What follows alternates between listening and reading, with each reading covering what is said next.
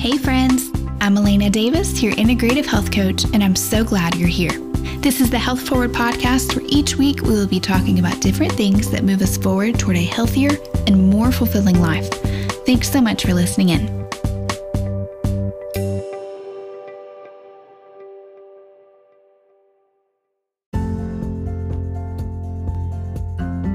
Hi friends, welcome back to the Health Forward podcast. I'm your host, Elena Davis, and I'm very thankful that you are here with me today. We are wrapping up Endometriosis Awareness Month for the month of March, and so all during this month, it's been my honor to be able to share different stories with you of women that have endometriosis and help spread awareness and provide education around this condition that just affects millions of women around the world. And if you have endometriosis or you know someone who does, please be sure to go back and share these episodes with them and point them to the resources on my website and that I've shared here on the podcast, so that they can also know that they are not in this alone, and they can also have access to a lot of the same education and encouragement and resources that have been put out during this month. And so actually I have a resource on my website right now that's brand new that I'm so happy to be able to offer, and it is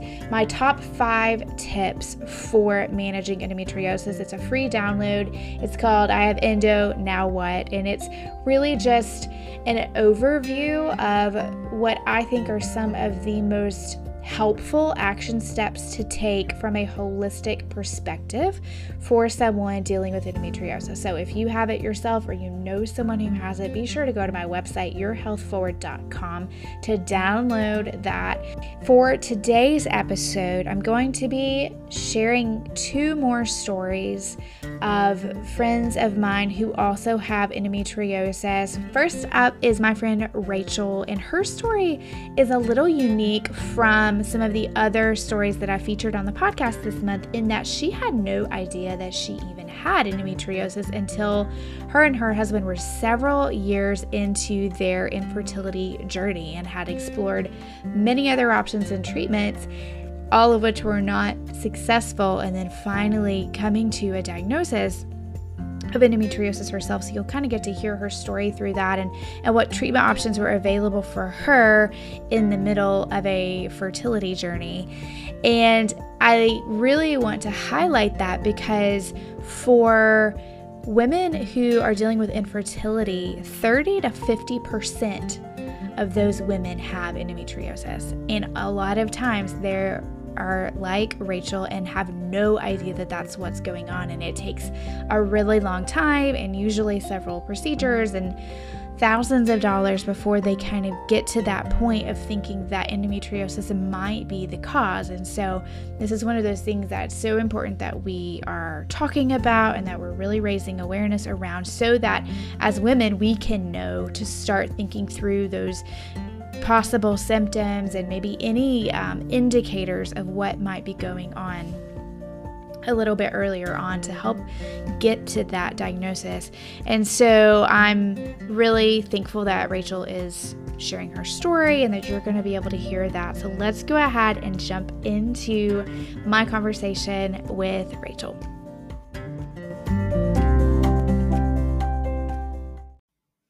Well, Rachel, thank you so much for being here with us today. I really appreciate you being willing to share some of your story and just share your time with us. So before we get into really your endometriosis story, why don't you give us a little background? You've been on the podcast before, but for someone who hasn't heard that episode, maybe give us a little background of your bio, who you are, what you do, all that stuff.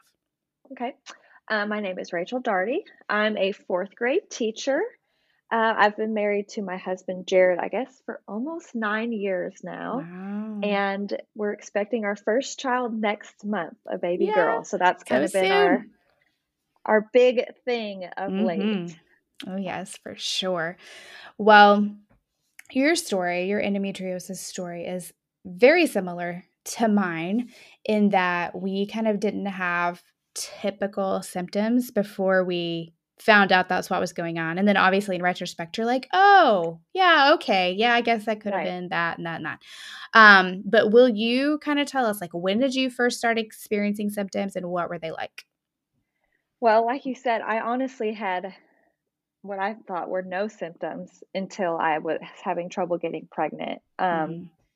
And I didn't even realize that that could be a symptom of endometriosis. So, like you said, once I found out I had it, looking back, I always had like, I guess, kind of a heavy flow for the first day, Mm-hmm. some pretty bad cramps, but nothing that I thought was like Right. out of the ordinary. People that I knew that had endometriosis, like diagnosed, it was like debilitating pain where they were in bed for days, and I didn't have any of that. So pretty mild, I would guess, and I honestly can't remember when I first started having them. So really the first symptom for you is infertility. Yeah. And then how Yeah. many years in were you to your infertility journey before you found out it was endometriosis? We were, I guess, about 4 years Mm, in. Um, and my OB knew that we were trying to get yeah. pregnant, and she never once mentioned it. We went straight to the male fertility Yeah. factors. So it wasn't until we saw a fertility specialist that he was like, hey, we might need to look into the possibility of you having endometriosis. So Right. yeah, it was 4 years of trying before that was even like put on our radar. Right. Because for you guys, like Jared did have some issues. And so it was an immediate, like, oh, that must be what it is. Right. Yeah. And then way later on down the road, it was like, okay, this still Yeah. isn't working. Let's explore more. And that's when, because they just did like an exploratory laparoscopy for you, right? Right. I was thinking they're going to get in there and they're not going to find anything. And then we can just check that off the list. So when I woke up from surgery and they were like, okay, you've got stage 3, almost stage 4 endometriosis, and it's all over your bladder and here and there, I was like really shocked. It was like kind of a relief because it like explained some things, but I was like really shocked. Yeah, I think sometimes it is a relief on one side because you're like, okay, that tells me there is a reason.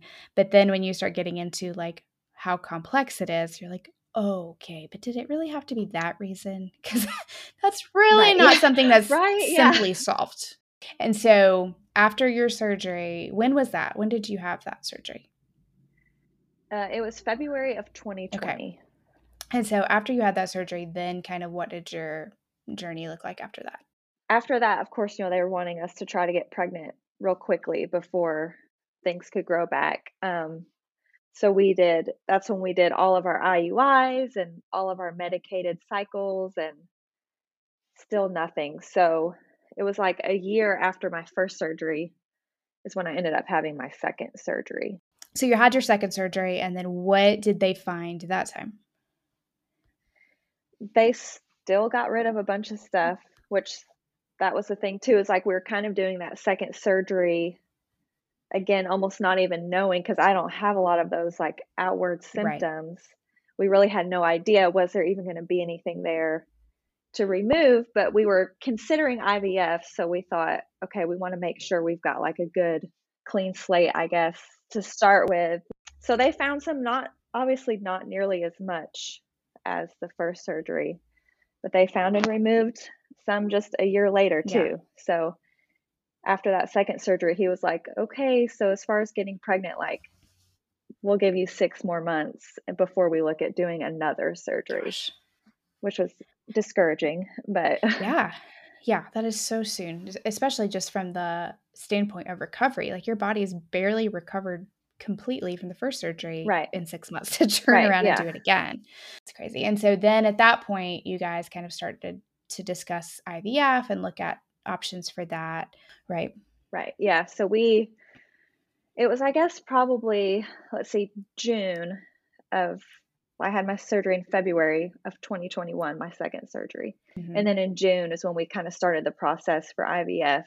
So I guess it was about 5 months after my first surgery that we had our successful IVF cycle. Yeah. Yes, gosh, what a journey. Yeah, I remember so many, different parts of your journey of being like, what in the world is going on? And then being so shocked when you had endometriosis, even though I had a similar story of like infertility really being one of my first symptoms. Still just so shocked that that was Right. what was going on with you. And there's just no indicator. And I think that is one of the things about endometriosis that can be so difficult, is that sometimes there are no indicators at all. And then come to find out this thing has been growing in your body for probably since you started your period. Like, who Right. knows exactly? Yeah, that is the craziest thing is when people found out that I had endometriosis, it was like, but wait, I've always had all these regular, Yeah, annual exams and no major complaints. So it was like, right. it's just really strange. There's so much that's unknown about Right. endometriosis that it's hard to know what exactly triggers it in some people and not other people, and all Right. of And that some stuff. people might have it and have no idea. I would have had no idea if I had never Right. had trouble getting pregnant. Like, Right. no idea. Exactly. And then some people are the opposite. They have horrible symptoms and no trouble getting pregnant. Right. And so there's no correlation to symptoms versus stage of disease, because you and I both had advanced stages and very little like outward symptoms as far as pain goes, and had infertility. And then I've had other, people that I've heard of, known, worked with, who've had an early stage, like a one, maybe an early two stage, and have that debilitating pain and symptoms you were talking about. And then some have fertility issues and some don't. Yeah. And so there's just not like a perfect pattern to like go by. I think that's one reason why awareness is so important, and people sharing their stories is so important, because it's just, it might be something that's going on with you and you not even realize it, or a friend or a family member or whatever. Right. Yeah, it is. It's so crazy. And the fact that you really don't know that you have it without having like a surgery to check for it, Yeah. like that's a pretty big commitment to Yes. say, I'm going to have this surgery. I have Yeah. no idea what it will show, but that's what I'm going to Yeah. do. Yes. And most people just aren't going to do that. I think for you, like, you were already so far down an infertility journey that at that point, when you're that far in, you're like, well, whatever, I'll do whatever, like, Right. just figure it Yeah. out. But for somebody that maybe isn't in that same scenario, like saying, hey, I think we should do exploratory surgery, that's an extreme kind of response. Right. Yeah, for sure. So, what would you say is one thing that you wish people knew about endometriosis? Either people who just aren't familiar with it at all, or people maybe who have just found out that they had it or are suspecting they might have it. I think kind of like we've already talked about is that it looks so different for Hmm. everyone. Like if you have done some of your own research and you feel like maybe the doctor's just not listening to you because you don't have some of those regular Yeah. symptoms, like, I mean, obviously advocate for yourself, because it does look different for everyone. And, I did some work with you between surgeries, like just changing diet and Hmm. things like that, just knowing that there are some natural things you can do to try to, I guess, not get rid of it, but Right. like delay its progression. Yeah. Yeah. Try to Um, help your body heal. Well, and I think you did acupuncture as well. yes, yeah, I did do acupuncture. So, yeah, I mean, everybody's just different, but just do your own research Yeah. and it doesn't have to be, it doesn't have to have a huge impact on your life. Like there's simple things you can do. I think that's such a good point to make too, because it can seem like such an overwhelming diagnosis. And I mean, obviously, I strongly push research and education, and like, be as informed as you possibly can about it. But sometimes that education leads to a lot of overwhelm of like, oh my goodness, what do I do? And that's where sometimes either working with somebody or finding, like Nancy's Nook is a great resource. I don't know if you've been on there or not, Hmm. but it's just a page for women with endometriosis. There's over 150,000 members on that Crazy. page, and they put out like research articles. They have a list of she calls them like Nook approved surgeons who are extremely skilled and knowledgeable in treatment of endometriosis. And then there's just all kinds of other resources on there. And so something like that can kind of point you in a direction of, okay, these things might be helpful for me to eat or not eat. This kind of exercise might be helpful for me. These are maybe some supplements that can help. These are alternative practitioners, just like try to find someone who can help guide your journey. Right. Yeah. Because it can be super overwhelming, especially for me, because I was kind of in like this, I wanted something to be done quick. Yeah. It's like I didn't have years to Right. look into. I was wanting to get pregnant quickly before it before it Yes. grew back. So, yeah, I think looking for help is a good way to help not feel so overwhelmed. Yeah. Building some kind of care team around yourself, not just one avenue, Right. is Yeah, really for helpful. sure. Yeah. Yeah. That's a great tip. Well, thanks, Rachel, for spending a little Yeah. bit of your spring break with us. Rachel's a Yes. teacher, so I'm getting her on a day off. Hey, So, this is nice. Yeah. yeah, super thankful for your time.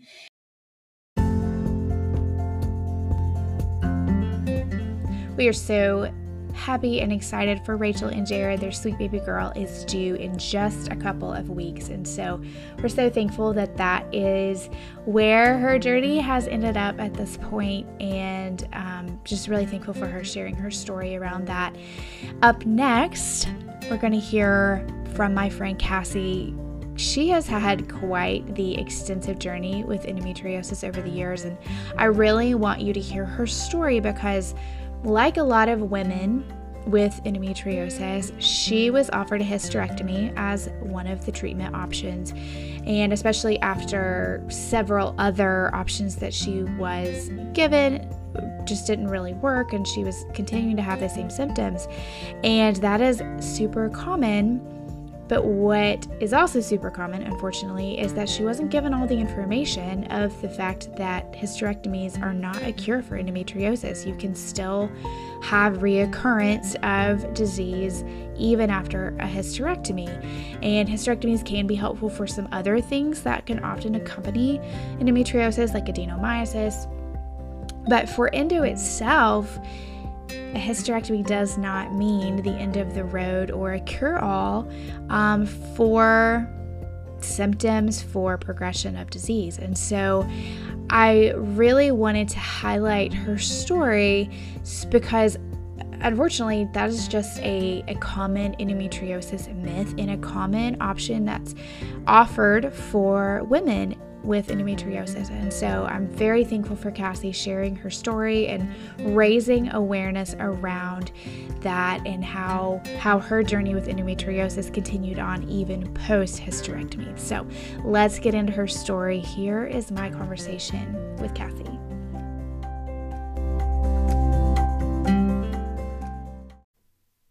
Cassie, thanks so much for joining us today on the podcast and just spending a little bit of your time here with us. Yes, thank you for having me. So before we jump into your story with endometriosis, tell us a little bit about who you are, what you do, your background, all that.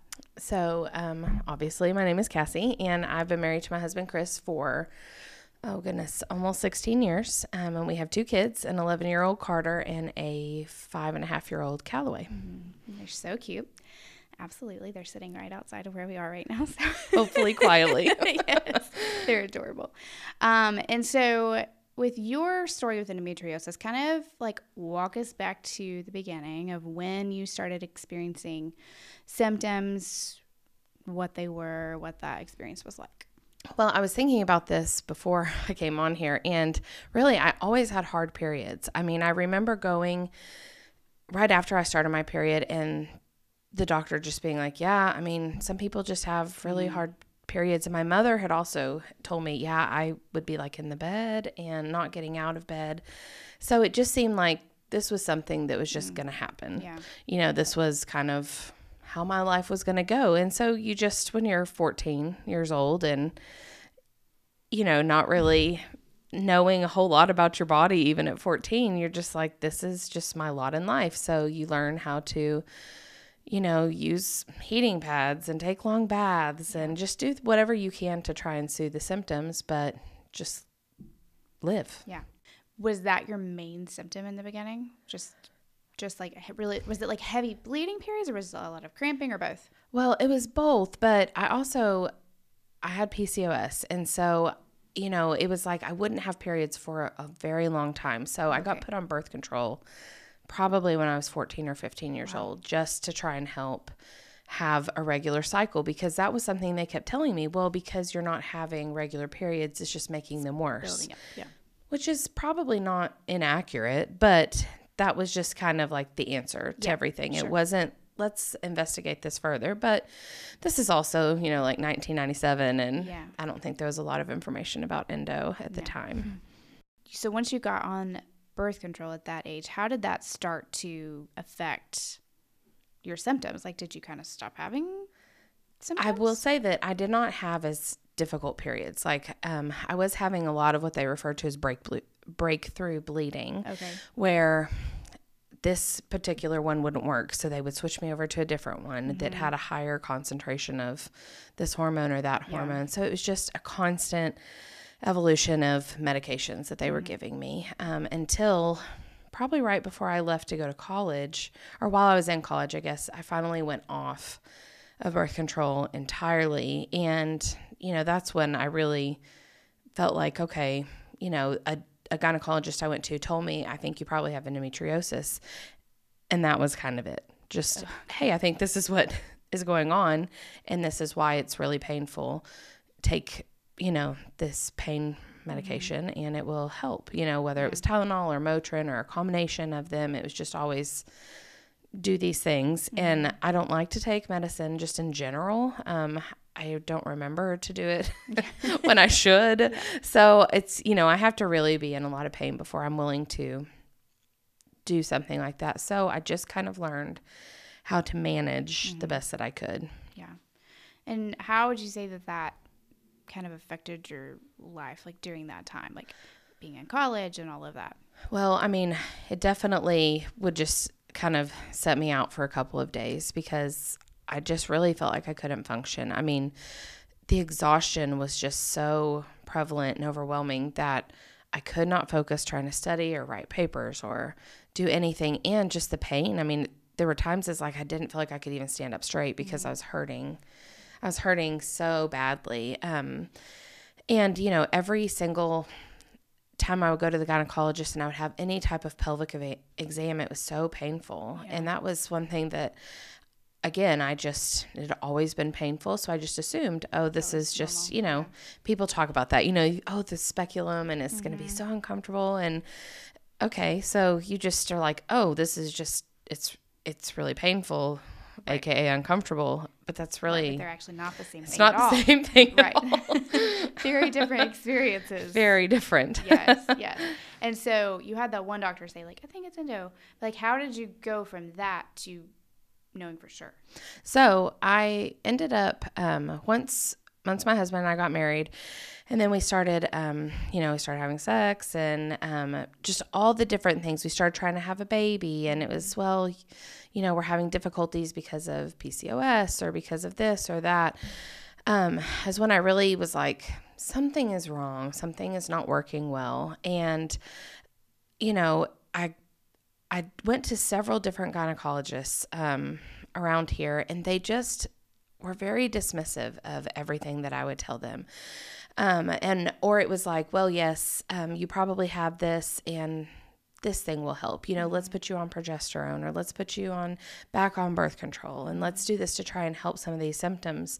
But it wasn't helpful enough. And so it got to a point where even, my marriage was affected by this because it was painful to have intercourse. Right. And that tends to wear on a marriage very quickly, sure. Not to mention just the struggles of trying to conceive. And I refer to it as forced intercourse all the time when you're trying to have a baby. And, you're charting and you're doing temperatures and you're taking medicines and not it's just spontaneous. Yes, it's not like, out of our love we've created this child. Romantic. It's out of planning. So we tried, we did so much of that, that it was just like, it just became increasingly more difficult to be intimate. And that, caused a lot of problems. And so I was also having just severe pelvic pain. And so the gynecologist that I was seeing at the time, I wrote down on here, I had 7 appointments in 17 months. I went back and looked at my files from her where it said patient complains of severe pelvic pain or abdominal pain. And she just, was, well, let's just do this. Let's just do this. And there was no real there was no real look or guidance for how to help me, you know, or say, hey, I don't know. Yeah. I'm not really sure what's going on. Let's send you on to somebody else. Mm-hmm. Her solution finally was just, well, I think you need to have a hysterectomy. And she told me no one has ever regretted doing this. And I felt like that was kind of a bold statement, but also like, it was one of those things where I was just so desperate for relief, and I was so desperate for answers. You know, at this point, I was having a lot of GI issues during my cycle. Yeah. And I mean, to where like migraines and just things where I could not even function. And I had 2 children at home at the time, and it was just like, how can I continue to live my life if I am completely bedridden, but not just during my cycle, but then I was just having so much pain when I wasn't in my cycle, you know, and that's where I was like, what is happening here? Mm-hmm. Yeah, it crosses over at that point because like you said before, you can kind of rationalize a little bit, like, okay, I know this isn't necessarily normal, but this is 1 week of the month. Like there was another person that I interviewed, and, you know, she had said that like during that week, or during those couple of days when her symptoms were horrible, she was like, I have to do something. I've got to change my whole life. I can't live like this. She's like, but then it would go away, and then I would get back to my normal life, and I wanted to not think about it again. Mm-hmm. But then she's like, and then it was like somehow a surprise by it every month. Like it kept happening, you know? And I'm like, yeah, you just kind of get worn out from it. But then once it starts happening outside of that week or outside of those initial days, I think sometimes that like pushes you into a very desperate place of like, I can't live my life at all. And it does. And there's like, I ended up on anxiety and depression medicine it was a lot of things, but I definitely, looking back, I feel like just the trying to live life and feeling like I just always felt so terrible. Mm-hmm. Like physically, I felt so exhausted, and I was so tired of being in pain that was unexplained, and you can't really explain to people just in the general, you know, well, I'm sorry, I can't come to the birthday party. Mm-hmm. I'm not feeling well. Oh, do you have the stomach bug? No. Like, oh, do you guys have the flu? Or do you have, no, it's none of that. And it's hard sometimes to even pinpoint or to say, this is what it is, you know, because I didn't really know at that time either. I didn't really know why I didn't feel good. All I knew was that I feel terrible all the time, and I'm just having so much pain that I can't, you know, we would go to the water park. We were at Splash Country a lot during this time, and it got to where I couldn't even go down water slides because the pain was so severe that I knew if I did this, I would not be able to walk for a day. Yeah. Yeah. So, it really does just start to affect everything else in your life. And I think I read a statistic this week that said, I can't remember like the odds, I don't want to say it, but it was like a very high number. It was like, if not 50%, really close to 50% of women in this particular study that had endometriosis had said that they considered suicide. It was that intense. Like they lived with that level of pain that they just wanted out, you know? And I think that is also an important thing to understand, is that like endometriosis is not a bad period. Yes. You know, like it goes so far beyond that, and it can spill over, especially when you're having these GI symptoms and you're having migraines and it's affecting your skin and you can't be intimate with your spouse and you're infertile and you have all these things. When it affects every area of your life, it can drive someone to that point, you know, that point of desperation. And so I think that is something that people don't understand, that they really miss that. And the other side, you know, what I was thinking about when you were talking just there, like how you were like, I didn't understand what was really the cause of all that. I just knew I felt terrible. It's not like there was anyone educating you of like, hey, endometriosis can actually cause all of those symptoms. It can cause the fatigue. It can cause the migraines. It can cause the GI. Like, unless you're being educated for that, people just think that they're like falling apart, you know, or just like super weak, or something's just really wrong with them. Yeah, I was reading, I looked for it before I came here and I could not find it, but I had seen where they talked about when people go for their residencies and they're doing their OBGYN, that the amount of hours that they focus on endometriosis is like so inconsequential that all of these surgeons who have now become specialists and excision specialists, they have had to be self-taught, or they've had to find other people in their field that can then point them towards the research that really shows what to do. So a lot of times I'm really angry at the doctors that I've seen, because I feel like the standard of care is just to, put a Band-Aid on a gaping wound and, let me give you this medication that's going to relieve, this small problem that you're having when, you've got the rest of the iceberg underneath. Yeah. The research for that has not really been that great. And so really until probably the last decade, I would say, like a whole lot more has been done. But even then, if you take that and compare it to, something else that's super common and studied all the time, like there's just not a lot of info. And for it to trickle down from studies and papers being published to a general OBGYN, like there's not a great avenue for that unless they go looking for it or they're going to specialized conferences or something like that. And so it is very frustrating. It's very frustrating from a patient perspective to feel like, I think the statistics say it takes an average of 7 years to be diagnosed with endometriosis. Yeah. That's ridiculous. It is. And especially with so many women who have it, they'd start developing symptoms early on, like when they first start having periods, when they're 13, 14, sometimes 11, 12. And every single woman that I have interviewed has started symptoms, with the exception of one, at very early teen years, and gone their entire, gone 10, 12 years before finding out what's actually going on with them. And every single one of them are put on birth control to manage their symptoms. And I know that sometimes you don't have any other choices at the time, and that's just what you need to do. Yeah.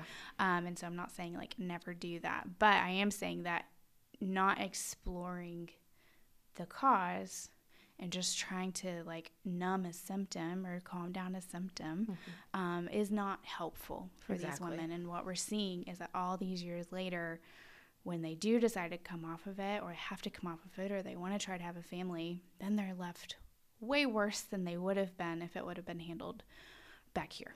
And they would have been given some tools. And so it is very frustrating, especially when you've spent years and years and thousands of dollars on surgeries and medications and this and that.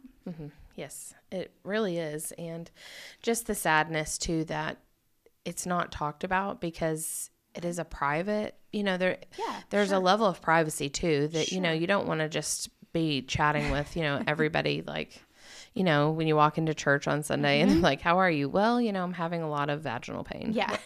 That is not something that, people are expecting. Right. No. But also it's just, it's hard to talk about some of these things. And so then you feel too, going back to the depression and everything, it's like you feel something's wrong with me. Like, why is intercourse painful? Why am I glued to the toilet, during these few days when my cycle first starts, why is this happening? And it's just, you feel so helpless, but also that you are the problem, your body's not working correctly, and then you can't have babies, or you can't, seem to get pregnant or to sustain a pregnancy. And so, your body is the one that is doing that. Right. And then you couple that with everything else, and it's just a perfect storm for mental health issues because of it. Absolutely.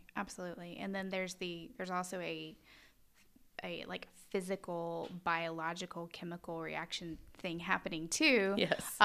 Because of endometriosis in the body, that is also adding to that. And so it is a perfect storm, and that is one reason why I'm so glad that there's an awareness month, and I'm so glad that people like you share their stories, because there are so many women out there suffering and wondering, what in the world is wrong with me? Why can't I just be normal? And they need to know that there's a real cause, and that hopefully there are things that they can do to actually help with that. So for you never had an excision surgery. You went straight from birth control to hysterectomy, correct? Pretty much, yeah. I mean, I wasn't taking birth control before I had my hysterectomy. I had come off of that, and of course then we couldn't have kids. And so, or we just weren't able to sustain a pregnancy. I wasn't ovulating, and we weren't able to just make the timing all work. And then when it did work, I couldn't sustain it. So we just never had any success biologically having children. But we decided we just wouldn't. I didn't want to take the hormones. I didn't like the way they made me feel. And so we just stayed off of it, and we kept thinking, you know, hey, maybe one day I'll just randomly get pregnant. And, you know, I mean, it hasn't worked for 6 years, but maybe one day. Sometimes it does. Maybe one day it'll just happen. And so, but this was when, you know, we were going through all the throes of just the difficulty, the day-to-day, where I was going to the doctor so many times saying, I'm hurting so badly. And she finally was just like, let's do this hysterectomy. So I agreed to do it, had the hysterectomy. And really, after I had it, like, it was just a partial because, you know, I was young in my 30s, my early 30s. And she was like, I don't want to send you into menopause, which I was also not interested in doing that. Yeah. No, thanks. No, thank you at all.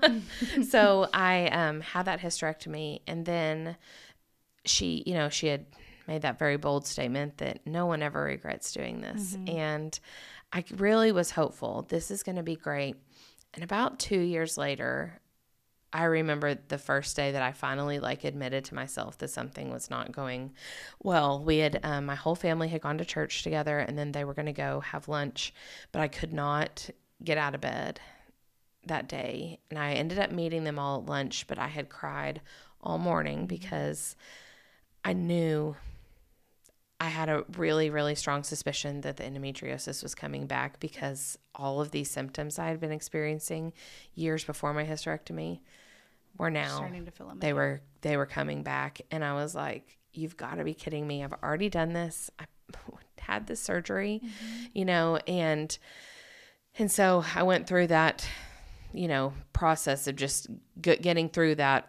I felt like a month-long ordeal of just my body, you know, acting crazy. And then, like you said, I mean, the symptoms kind of went away for a little while. But over the next year and a half, it just continued to be happening more frequently. And it continued to happen more, like, just more intensely. And I started having different symptoms than I'd had before. So now it was like I was having a lot of pain in my rectum when I would go to the bathroom, or I was having a lot of, like, different vaginal pain than I'd had before.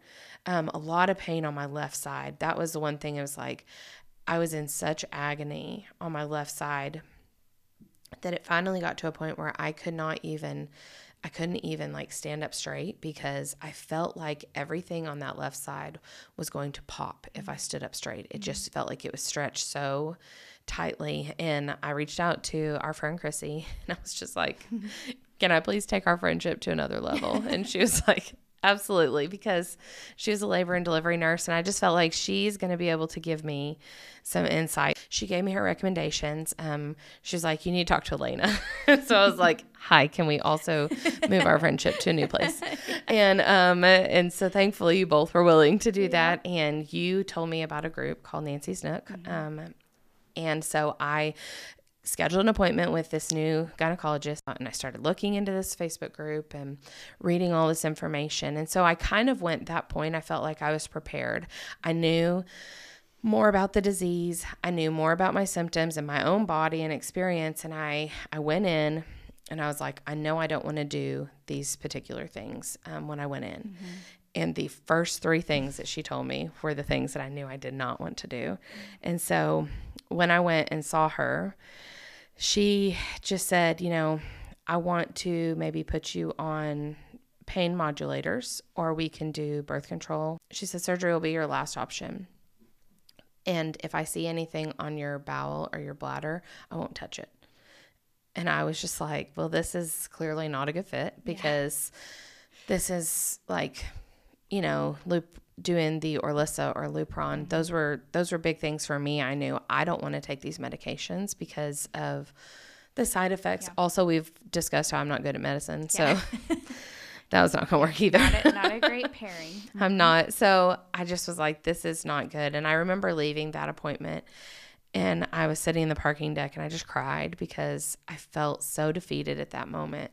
Like, what am I even going to do? Yeah. And she, you know, she just said what all the other gynecologists had kind of said, like, well, some women just struggle with this. And I'm like, but this is not normal. Like, I know it's not normal.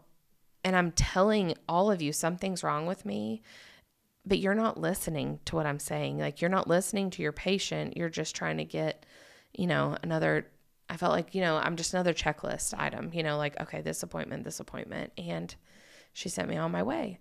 And so when I left that appointment, I went home and I really, you know, my husband and I talked a lot and we looked into some different options around the area. And Nancy had a list of excision specialists. Yeah.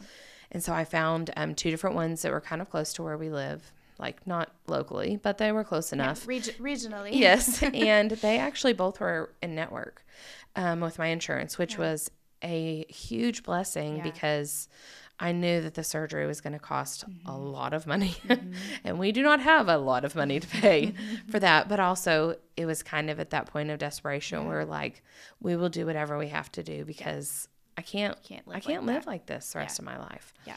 Yeah. So yeah, Nancy's Nook, if you're not familiar with that. So it is, she has a website and she has this Facebook group that's kind of like the introduction to her, I would say. It has 150,000 members. There's so many members in that group. But she is a retired nurse and she experienced endometriosis herself. And basically she just kind of got really frustrated with a lot of the same things we're talking about, of having her own experience and seeing that in patients through the years and knowing that there was just so few tools and resources, both for patients and for physicians. And so she curated this website it's got a list of physicians and surgeons who do excision. And so excision is when you actually cut out the endometriosis at the root. And so there'll be like little lesions and spots all over the place. And then they're very skilled in it. And so they're able to do the bowel or the bladder or whatever, or they will pull in a team of people that are trained to do that. And so, it's definitely, they go beyond just like the training of a normal OBGYN, or even a RE in some cases. And so she has that, but then it's so much education, like, I mean, tons and tons and tons of articles and, you know, research studies and all of these things for people to really educate themselves on. So she is a huge resource. And so, I'm like always trying to send people to that. I'm like, go read this, you have to know more about it before you walk in there, because unfortunately this condition is one in which you have to do your own research and you have to advocate for yourself, because there's no one going to lay out step by step for you what to do. Like, that doesn't exist right now. And so, you know, being able to do that is a big deal. And so when you did that, you ended up, which doctor did you end up? So I found Dr. Robert Furr in Chattanooga. He's at Women's Surgery Center. And I actually went and saw his nurse practitioner because I had seen in the group that for people to get in, I mean, we're talking like 5 or 6 months wait. Yeah. And so this was in November that I called, and she was like, look, we can get you in sooner if you'll see his nurse practitioner. And I was really hesitant to do that because I had just, you know, I knew that he, just by reading other people's reviews of him and other people's experience, that he would listen to what I had to say, but I didn't know how the rest of his staff was going to be. So I asked her, you know, hey, what are these, you know, are they going to be as sympathetic? Are they going to be as, you know, willing to listen to what I'm saying? And she told me that he hand selected these 2 women that are his NPs because of their compassion and because of their knowledge of a lot of different female issues that are not addressed well in other offices. So I agreed to see Cindy, and they actually got me in the following month at the very end of December, which was like crazy. So I went to that appointment and I came armed with like so much information. I had every single pathology report, like from my hysterectomy. I had all of my visits from my other gynecologists and had lists of symptoms. I mean, I just literally brought her a file of papers and just handed it to her when I came in. And she sat there and she listened to me talk for about 10 minutes, asked me some questions, and then basically threw all of my paperwork to the side and was like so frustrated on my own behalf, like on my behalf, because she was like, I'm so tired of doctors not listening to patients. And so she said, just start at the beginning and tell me everything. So I did. And that appointment lasted over an hour. We did the physical exam, which of course she was like, listen, this is, you know, I know this is going to be uncomfortable, but I really need to see what's going on. And so it was brutal. And I was like sweating through like the paper on the table and grabbing every air, just trying to like hold on and not lift off because it was just so painful. But she listened to me and she said, okay, I've got a treatment plan, I think. And she said, you know, had multiple things going on. So she's like, I really think you have endometriosis and probably a lot of adhesions. And then she told me, you know, I think you've got pelvic floor dysfunction and interstitial cystitis, which was something I had read up a little bit on before I went in. And I was like, I think maybe this is going on, but I'm not sure. Yeah. And also, I really hope not. Yes. Also, please so no. hard. Like but I also, you know, I told her, I said, my biggest fear is I'm going to go into the surgery and he's going to get in there and he's going to say, I don't see anything wrong. Right. And I don't really know why you're here. And so she was like, I don't think that's the case. And I said, well, I'm just going to trust you. And so the next week they called to schedule the surgery, and they actually had an opening like less than a month from that appointment, which was also crazy how quickly that happened. But I went in and I had the surgery, and when I came out, like the very first thing I remember asking anybody is, what did he find? I asked my husband, what did he say? And he said, my left ovary and my bowel and my my bladder were all completely connected, which explained that pain to where I couldn't stand straight. Yep. And he said that the back of my vaginal wall and my rectum were also completely fused. And he removed my appendix because it was also covered. I actually watched the surgery because he gave me a disc with it, or a flash drive with it on it. And I went through and watched, and, you know, just seeing him pull like all of these endometrial adhesions off and like removing them, it gave me such confidence and peace in knowing that, okay, like I am not crazy, which is what I had felt for years, is that I was just crazy and I was just being a baby about my pain. And it was like, no, it's no wonder I haven't felt good. You know, this, all of this is bad. Like this is terrible actually. And so, I had that surgery, and, you know, I'm about 7 weeks post-op now. And I'm so glad to say that, you know, I had an ovulation cycle since then. And I really, when I was thinking about it, I was like, I didn't experience a lot of the symptoms that I have. I still have pelvic floor dysfunction, and I do have this interstitial cystitis that I have to work with. And so there are some things that are all kind of, you know, it all kind of went hand in hand. But, you know, just the not being able to get out of bed, the complete exhaustion during that time, you know, some of those things were just markedly different. And it was such a relief too, to be like that far out of it and be like, okay, like this is hopefully the end of it for me. You know, hopefully this is the end of my endo journey. Yeah, it's hard. And I think so much of it too is just that piece that you said of like, I'm not crazy. Like that is so, every single endometriosis client or friend or any woman that I've known that has had that has been something they've said, like, I'm not crazy. Like, I'm not crazy, because they've been kind of made to think that they're crazy their whole life, whether intentionally or not intentionally, because of their symptoms, and just thinking like, man, I must just be a wimp, or like, Yeah. my body's just, I don't know, something's really screwed up, or, you know, and in reality, like, no, your body, you have like a disease. And so just that, I think, takes so much of the mental weight off, that it, even just that helps you to start healing, and kind of take some of the burden off of your body. And so there were adhesions. Were there actual endometrial lesions Yes, too? so there were, and you know, he gave me, like I said, he gave me the flash drive with the surgery, but there was also, he gave me photos that he had taken of some of the lesions, and that was interesting too, because I didn't really know what they looked like. They were not, they were definitely like, they weren't attached to any particular organ. I don't think. It looked like it was just kind of in all of the, yes, it was just all kind of in the adhesions that had formed around everything. You know, I couldn't tell exactly what it was connected to per se. I also saw he actually cut open my ovary and looked, you know, around it to see, because, you know, the thing about endometriosis, which you know, is that it produces its own estrogen.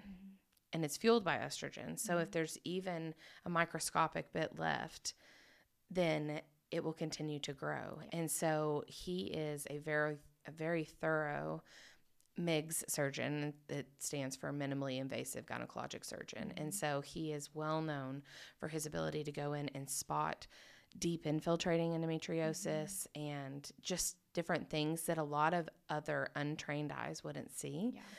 And I think that, you know, that's what gave me such confidence in him, is seeing that this is what he's kind of devoted his life to. Right. He has fellows. He, you know, he's training people constantly. Yeah. And so I feel confident that, you know, he did his best to give me the best level of care that he could. And, you know, hopefully that means that he got it all. Right. That is definitely the hope and the goal. Yeah. And it's just so important, because this is not well known to know that you can still have endometriosis post hysterectomy. Like, you don't have to have a uterus to have endometriosis. And so often that is that's one of those things that's just misinformation. Yes. And because it was not known, you know, and so as research has moved on, I mean, they've even found endometrial lesions in men. And so there's definitely a like genetic factor there. Like, this isn't something that is tied to necessarily having a uterus. It is very tied to estrogen, however. And so, you know, that again, so important to make sure that you're educated and informed, because when you, you know, a lot of birth control is high estrogen. And so a lot of times, you know, you can be making it a lot worse and not know that you're making it a lot worse. And I think that's one of my main drivers for wanting to have these conversations, is because it breaks my heart to think that a woman would be doing all of these things trying to help her body, and then it might end up so much worse just because she doesn't know. Exactly. You know? And maybe her doctor doesn't know. And so for those reasons, it's just so important that we have these conversations. So is there something we haven't talked about that you want to mention? Or, I mean, I think that my biggest thing is, one of the questions you sent me before was just, what do I wish that people knew? And so, I mean, I have lots of things that I wish people knew, but like, if I had to kind of like, you know, sum it all up, it's that painful sex and painful physical exams or painful wearing a tampon, like trying to put a tampon in, that being painful versus just a little uncomfortable is not normal. Right. Being bedridden during your cycle because of, you know, abdominal pain is not normal. Having like horrific diarrhea or, you know, none of those GI issues like during your cycle are normal. Like, these are things to cause concern and to kind of raise an alarm and a red flag. Hey, something needs to be considered. You know, something else is going on here. But most importantly, you have to be your own advocate, because there is so much misinformation that you're going to hear from doctors and from nurses because they don't understand it, because they haven't been trained. And so when you feel like this is what's going on and you've gone and talked to your doctor and they are suggesting therapies or surgeries or medications that you don't feel 100% confident with, just because they're a doctor doesn't mean that they know everything. You know, they practice medicine, and they say that a lot of doctors will say, you know, we practice it because we don't have all the answers. We're constantly learning, and medicine is evolving always. So then you are going to have to step up and be your own advocate, and you're going to have to say, these are the problems I'm facing. How can I, you know, what research can I look? And you have to find valid sources. You know, there is a lot of misinformation everywhere, you know, on the internet, of course, you know, there's so much misinformation, but if you can find a good group like Nancy's Nook, which, you know, we're not being paid to sponsor her this at all. Like, we just love her. But if you can find a good group and you can find actual studies that other physicians and doctors that are treating endometriosis, especially, that they are recommending, and take that to your doctor, and then they say, well, you know, I don't feel comfortable with that, or no, that's not what I'm going to do. That's time to maybe say, okay, I'm going to go see somebody else. You know, you're always able to get a second opinion. Even for me, that's hard because I'm like, well, I didn't go to medical school. You know, I don't have that knowledge and that basis that they have. But I've also just learned that they, you know, they just don't know what they don't know.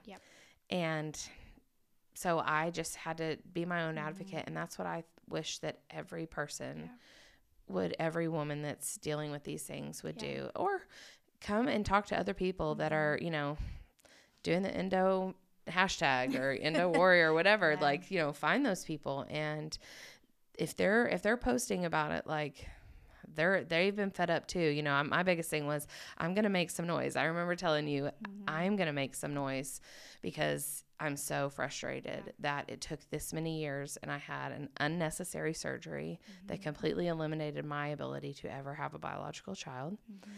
You know, not to say that we would have, but just to know that, like, that was taken away from me, you know, is frustrating. And to know that I went and saw multiple physicians who just kind of dismissed me. And, you know, when I went to the emergency room one time, I think I was newly married. I actually had an ovarian cyst, but I was in so much pain, and I had been there a couple of times before for, again, similar things with all of this. And I had somebody ask me if I was just looking for pain medicine. And I was like, okay, I don't even take this. Like, I don't even like medicine, guys. Like, it's not the issue. I just am in a lot of pain. And so. So common. Yeah, it's so common. And, you know, and that's the thing. I love what you said about, you know, like, they just don't know what they don't know. And it's not like, we are not like hating on doctors here. That is not the point. Not at all. The point is that it never in any case is that your doctor's job to make you healthy. That is never their job. They are there for acute care. It is your job to be informed about your body and your health. And especially when you're dealing with a chronic illness, you have to. And I know it's hard when you are hurting and you're exhausted, and it's hard to kind of get to that place of even feeling like you have the capacity to learn about it. But if you want to move forward in the journey, you're going to have to. And so finding, like you said, go on Nancy's Nook. Like, it's open to anybody. Go find it. Like, look it up right now. Or message me, message Cassie. Find somebody who can point you in the right direction and help you, because you've got to partner with your physicians. Absolutely. To care for your body. Yeah, I saw a meme not too long ago, and they were like, life is hard. There are so many things that are hard, but you have to choose your hard. So it's hard to live with endometriosis and, you know, it be untreated, but it's also hard to talk about it and get the help that you need. You know, so you've got to kind of choose, like, do you choose being your own advocate and getting the care that you deserve and that you need?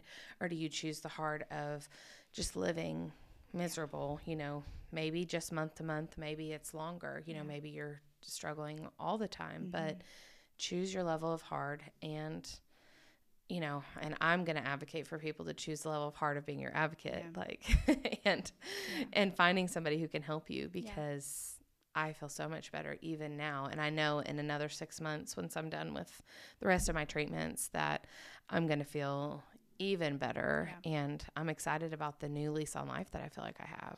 Yeah. And I think that in and of itself is worth it. Having the hope of being able to live your life is worth the heart of doing the work. So yeah. Well, Cassie, thank you. Yeah. Thanks, Elena. This is going to be very helpful. I have no doubt. So appreciate it.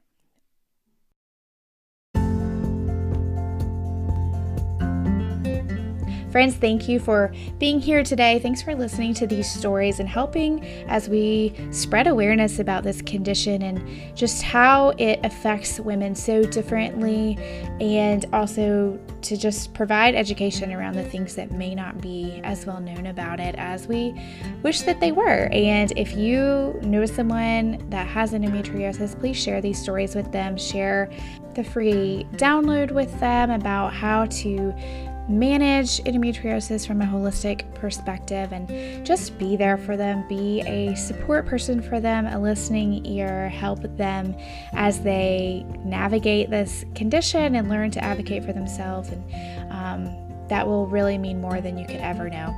If you are not subscribed to the podcast, please do that so that you never miss an episode. And if you haven't left a rating or review, I ask that you do that as well.